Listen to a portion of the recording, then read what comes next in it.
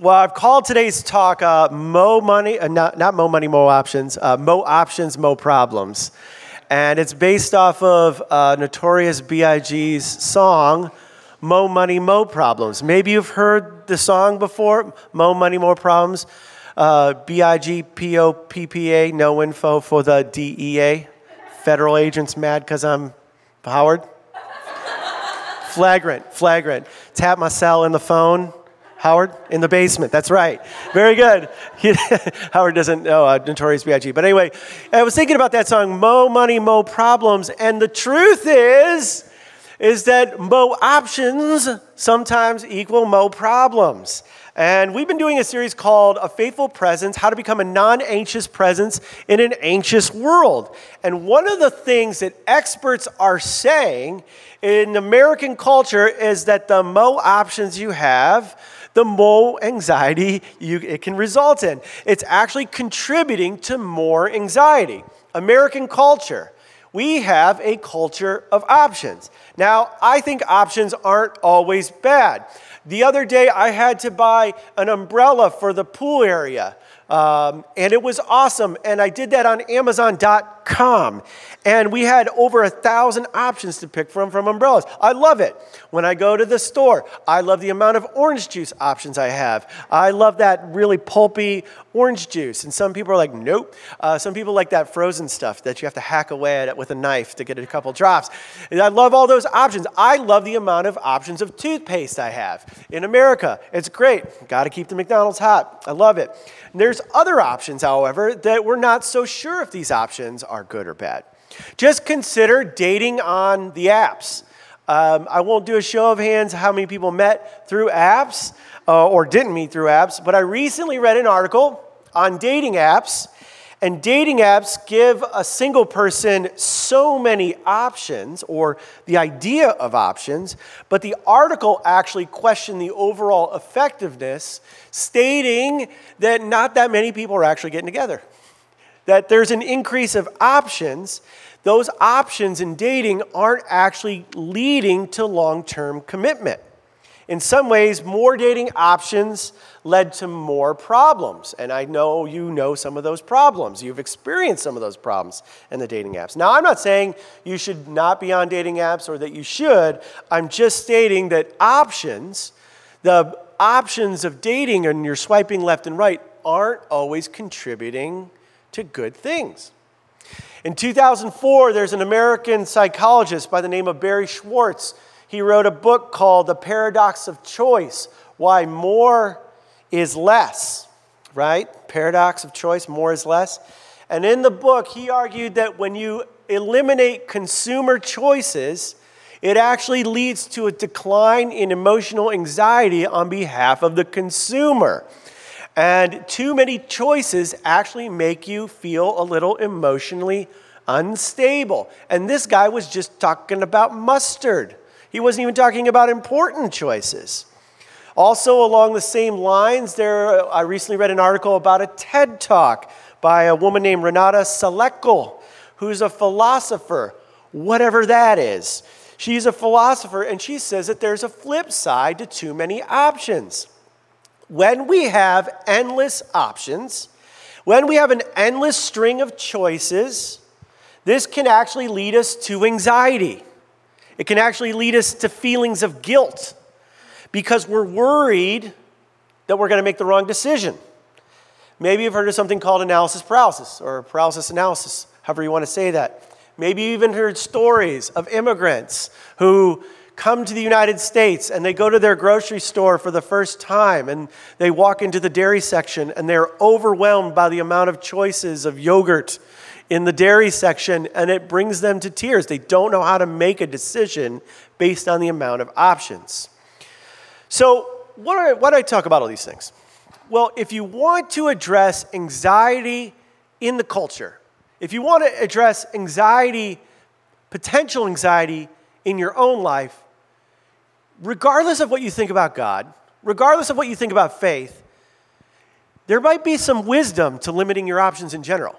Just it's good advice to limit your options. Too many options can hurt us. And what people in both the secular fields of psychiatry and psychology and philosophy is that too many options contribute to anxiety and anxiousness. So it might just be a good idea to limit your options anyway. Now, in the scriptures, we see that Jesus talks to people specifically about all the options that they have. The only difference is that Jesus invites people to limit their options for very different reasons. He invites people to limit their options so that they can experience the fullness that comes from a relationship with God. Yes, I'm sure he saw the wisdom in limiting your options because too many options can hurt us psychologically. But he invites us to limit our options for very different reasons. And so, in the story that we're about to read, Jesus is like on the outskirts of Israel, and he's touring around, healing towns, doing cool stuff. He's hanging around, and at some point, he decides that he's going to go to Jerusalem. And when he goes to Jerusalem, he knows that he is going to be arrested, illegally tried in a sham trial, and he knows that he's going to be executed. He knows this, yet he decides to move. It says he turns his head and faces towards Jerusalem and started heading towards Jerusalem. And along the way, he meets different people who are watching him walk to his death. They didn't realize he was going to die, but he knows he's walking to his death. He meets different people along the road. And specifically, there's a story where he meets 3 different people that have 3 different kinds of options. And let's see what happens. So, man number 1. In Luke 9, verse 57, as they were walking along the road towards Jerusalem, like I told you, a man said to him, "I will follow you wherever you go." Jesus replied, "Foxes have dens, and birds have nests, but the Son of Man has no place to lay his head." Oh, okay, so what? Foxes and, okay. Well, if you look at this story in Matthew 8, which is a different book of the Bible, you get a different perspective of the same story. Same story told from a different perspective. And what we come to understand is that this man that says, "I will follow you wherever you go," this man was a teacher of the law. He was something called a scribe, and he was wealthy. He was a wealthy scribe. And wealthy scribes, if you don't know this, I don't know if you're an expert in first century Judaism, but if you're not, a wealthy scribe was a well-respected man in the community. And Jesus challenges the well-respected man that everybody knows. He says, look, if you're doing this, if you're saying you're going to follow me because you think it's going to be fun, if you think this is going to help your public image, if you think this joining up with me is going to help you become more loved and respected and powerful, listen, dude, you might be wrong. You see, following Jesus requires sacrifice.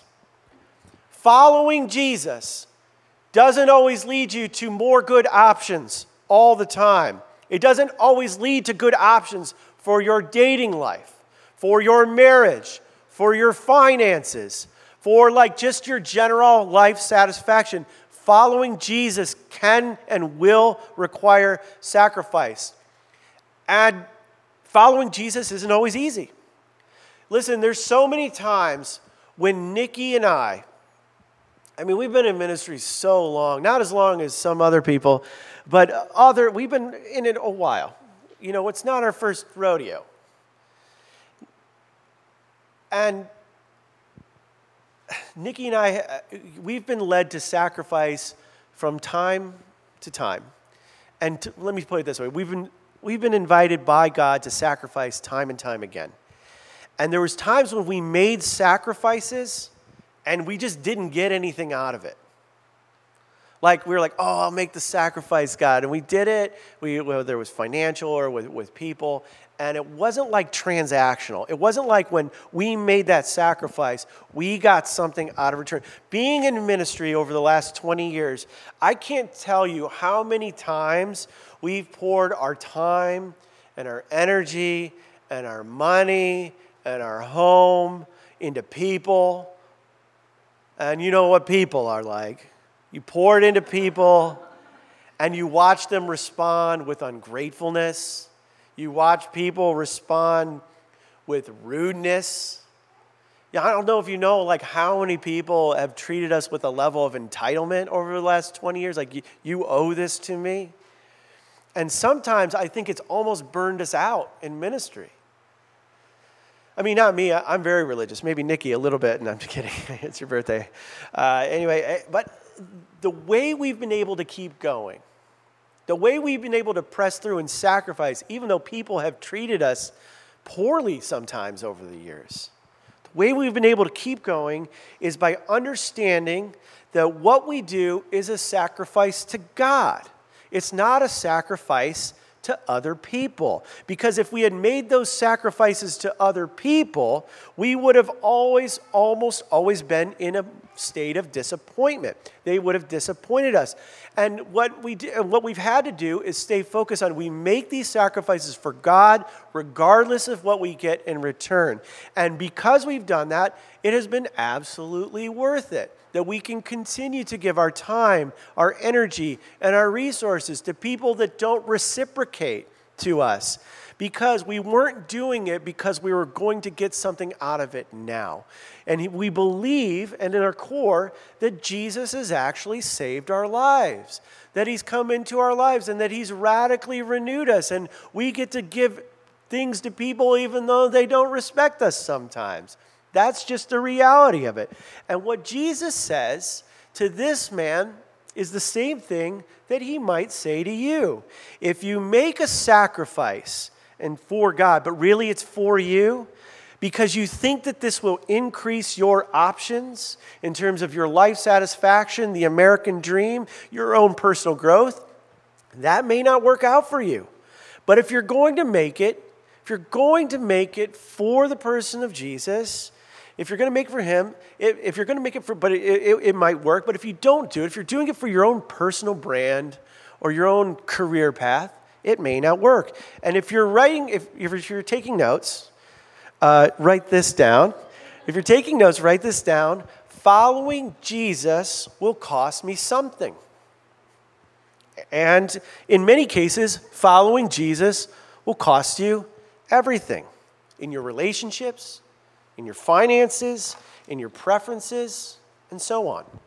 Have I made myself clear? That was man number one. Didn't make the cut. Man number two, verse 59. He says to another man, follow me. But he replied, Lord, first let me go bury my father. And Jesus said to him, let the dead bury their own dead, but you go and proclaim the kingdom of God. Now, the difference between man number one and man number two is that Jesus actually invited this guy to follow him. He says, follow me. And the man essentially says, Jesus, not now, but not forever. And Jesus' response to him is not all warm and fuzzy. Jesus was very direct with him about his family options. Now, the backstory of this bury my father thing is really interesting. It was a common phrase that was used in the Middle East as an excuse.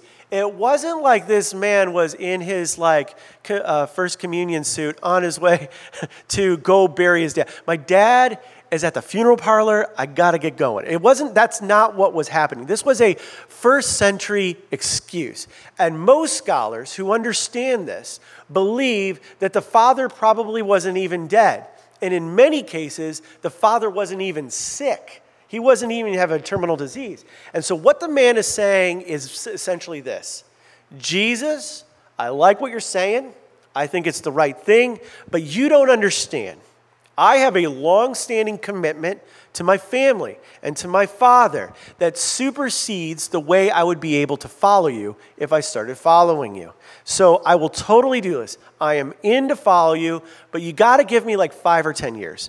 I have to get to the end of this thing with my family commitments, with my dad, before I can do this.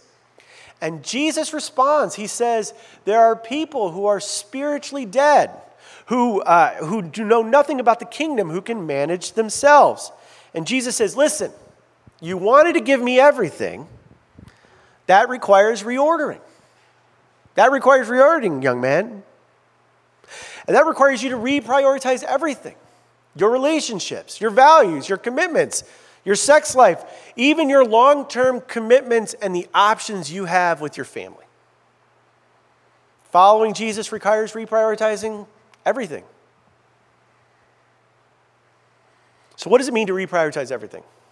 Well, I know how you can determine what your current priorities are. Just show me your calendar and show me your credit card statement, and I'll show you what your top priorities are. Just next time you have a minute, take a look at those two things. And I know you have all the apps on your phone. You have your iCal, and you do have your bank account somewhere. And you can look it up. And you ask yourself this question: does my time and does my money reflect that I've reprioritized everything around the person of Jesus? Just go ahead and look at those two things, and then get back to me and let me know. And we'll talk about it. We'll talk about it. Man number three, ready? In verse 61, still another said, I will follow you, Lord. But first, let me go back and say goodbye to my family. Jesus replied, no one who puts a hand to the plow and looks back is fit in the service in the kingdom of God. So what's going on here? Is Jesus opposed to people coming and saying goodbye to their family? Again, much like the second man, Jesus isn't asking the man to ghost his family.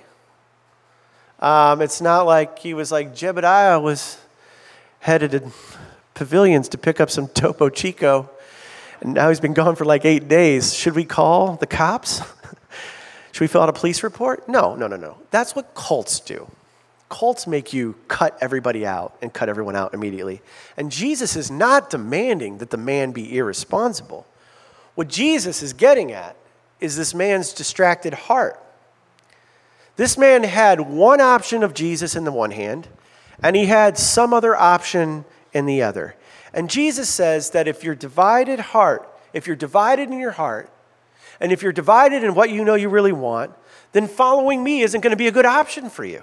Why? Because you'll always be wondering. You'll always be looking at the grass that's greener on the other side. Following Jesus requires an undivided heart. And I don't know much about farming. I don't know much about plowing. But I do know this. You don't plow like staring at the ground, looking 1 foot ahead. You don't plow with your head on swivel. You plow with the horizon in mind, looking ahead, only straight ahead, staying focused on what's ahead. You stay focused on what you know you're aiming at. There are so many options, people, that can divide our hearts. So let me ask you a personal question. What are you looking at? What are the options that you have in your life that you're keeping open? And Jesus says, let it go. Stop living the divided life and follow me. And if you do, I promise it'll be the best thing you've ever done. Now, the problem with talking about reducing your options is that Americans, in particular American Christians, have a way of mental partitioning. Like, meaning we can give mental assent to giving Jesus our all, but we end up never really following through. Sometimes we leave decisions in decision purgatory. Like, God, I know you feel that God is inviting you to make a change in your life, but you don't want to make the change, so you say something like, I'm going to pray about it. And you just continue to pray about it for 20 years. And you never really have to make a decision because you're on the journey. Because you're smart enough not to say no, because you know when you say no to God, things go not right for you. But you're not saying yes yet, so you just leave it in decision purgatory. And the hard truth is that mental and emotional assent isn't enough. And an even harder truth around this is that verbal assent, verbal commitment to God doesn't seem to be enough in these verses. I will follow you, but. I will follow you, but. And here's what we see. Here's what Jesus is saying here. Talk is cheap. Now, right now in the American media landscape, there are many millennials and there are many Gen Z folks, people who post their point of view on Instagram, Twitter, and if you still have Facebook, they post it on Facebook too. And they believe that when they've posted their opinion on something public, they've actually done something about the issue. I've played my part. I went on Twitter and I said, Orange Man bad. I went on Twitter and I said, can no longer stand in my state, California. Newsom, you better get it right. It was like 3 lines on my story. It disappeared in 24 hours, but it was there. And I think I made an impact. And they believe, and many people, it's just, other people, not us. They believe that they're signaling that their awareness of enough, they're signaling that by posting, that their awareness about the issue is doing enough, that they've done something. They've done their part. But we all know that they haven't done anything. Like some of us, I look around the room, I know some of you have given so much of your time, energy, and money to think about the unhoused and the homeless and how to feed them and how to think about them and how to pray for them and how to engage with them in real relationship. That is so much, you're in the game, man. You're in the arena. You're fighting for it. But yeah, and then you pop on Instagram and they're like, we should do this about the homeless. But they haven't done anything about it. Talk is cheap, man. Do you know what I'm saying? It's not enough just to talk about it. In the same way, many people can make mental commitments. They can make emotional commitments. They can make verbal commitments. They can even make commitments that are like decision purgatory, like I talked about, like you never really have to decide. They can make all these commitments to limit their options when it comes to following Jesus. But in reality, they haven't done jack squat. Talk is cheap. You actually have to do something. I actually have to do something. So as we close, I want to provide you with an illustration. For some of you, what you might actually need to do. In 1519, Hernan Cortez landed in Veracruz. He was in Europe, and he sailed to the United States. And he was a Spanish conquistador. Now, Cortez is not necessarily a good guy. He participated in genocide. Thumbs down on genocide, right? Okay, not cool. But if we look at what he did from a leadership lesson, it's actually quite valuable. And so, Hernan Cortez, they land, they get all their little rowboats off their little sailboats, and they get onto the shore, and they put all their equipment on the shore, and Cortez sends a few people back, and what do? Burn all the ships. They burned the ships. They burned the ships to the ground, and the men were probably sitting on the shore like, what? What is going on? He burned the ships, and Cortez left himself with no option for him and his men but to move forward. Listen, retreat is easy when you have options. Let that ruminate in your brain for a minute. We all cling to things that act as a crutch or like an escape hatch or an exit strategy. It's our safety net, just in case. We say things like, burning the boats doesn't make sense. Cortez should have kept at least one so they could go back and get supplies. We tell ourselves what Cortez did doesn't make any sense. After all, it would have made sense to keep at least one. But Cortez was on a mission. And he knew that the only way to keep himself and his crew from quitting on the mission was to take that option off the table. What Cortez did was force himself to either succeed or die. Retreat was not an option. Options, folks. Options. I believe that in order to become a faithful presence, a non-anxious presence in our world, there are times when we just got to burn the ships. There's times where we got to burn our options. The question I think that you need to ask yourself is, what are my boats? What are my ships?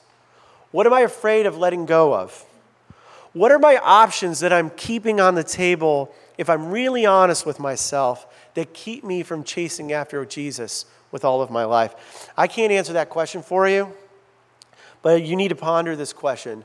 What boats do I need to burn in my life? And Jesus calls us to get rid of all the options and to get rid of the endless options that are already causing anxiety. And he calls us to burn those things. And sometimes the best thing we can do is just burn the boats. So here's what I'd like to do. We're going to close. Number one, as you're sitting here, I'm inviting you to commit to burning one of your boats today. Commit to burn a boat right now. You know it's not good for you. You know you've been toying around with it. Maybe you've left it in decision purgatory. It's limiting you. Maybe it's a positive thing you refuse to move forward on because you're holding on. It might not just be a negative thing. It might not be a sin. It might be like, I know I'm supposed to, and you need to burn the option. You're like, I don't know if I want to choose to do that because it would be hard or expensive or all the things. But whatever you do the thing you know you're supposed to do. Burn the boat. It's time. And I'd like to encourage you to make a good trade, because burning a boat with God is a good trade. It's a good trade for you, and it's just like an average trade for him. Because what we see in the scriptures is that we have a God in Jesus that loves us, that cares for us, that's for us, he believes in us, and he trades us bad things for good things. He trades us all the problems that we have for empowerment and peace and hope. And in return, in a supernatural way, he takes that bad option off the table for you. And he just has a way of putting it in the, like the trash folder on your computer. It just somehow goes away. I don't know how things go away in that trash folder, but they go away. And that's what God, he says he removes our options, our problems as far as the east are from the west. The things that harm us, that hurt us. He just gets rid of it for us. And the reason he does this is because he loves you, because he loves me. Now I'm going to squeeze. Let's keep you out of mental assent. Number 2, make a plan to burn that boat this week. Okay, so commit to number 1 was commit to burning a boat. Number 2 was make a plan to burn that boat. Here's what I'm actually going to do to follow through with the thing. Are you tracking?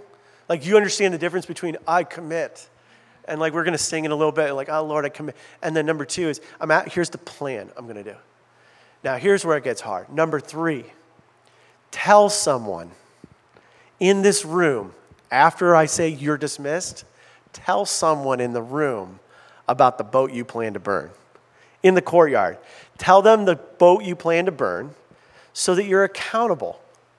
And so that when they ask you about it next week, you're like, yeah, I did it. You understand? Like, commit to it, make a plan, tell someone in this room about it. And then you can just be free, because when we're back here next Sunday, 7 days from now, they're going to be like, how was it? Did you do the thing? And you're going to be like, yeah, I was able to do it. So that's what I think you should do. Commit, plan, do it. I also think that we should do some ministry right now, so why don't we all stand?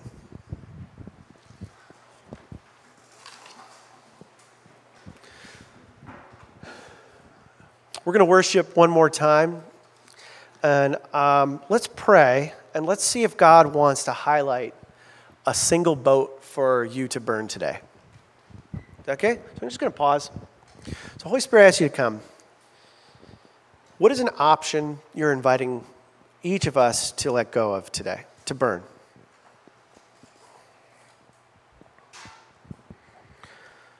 So I'm just waiting.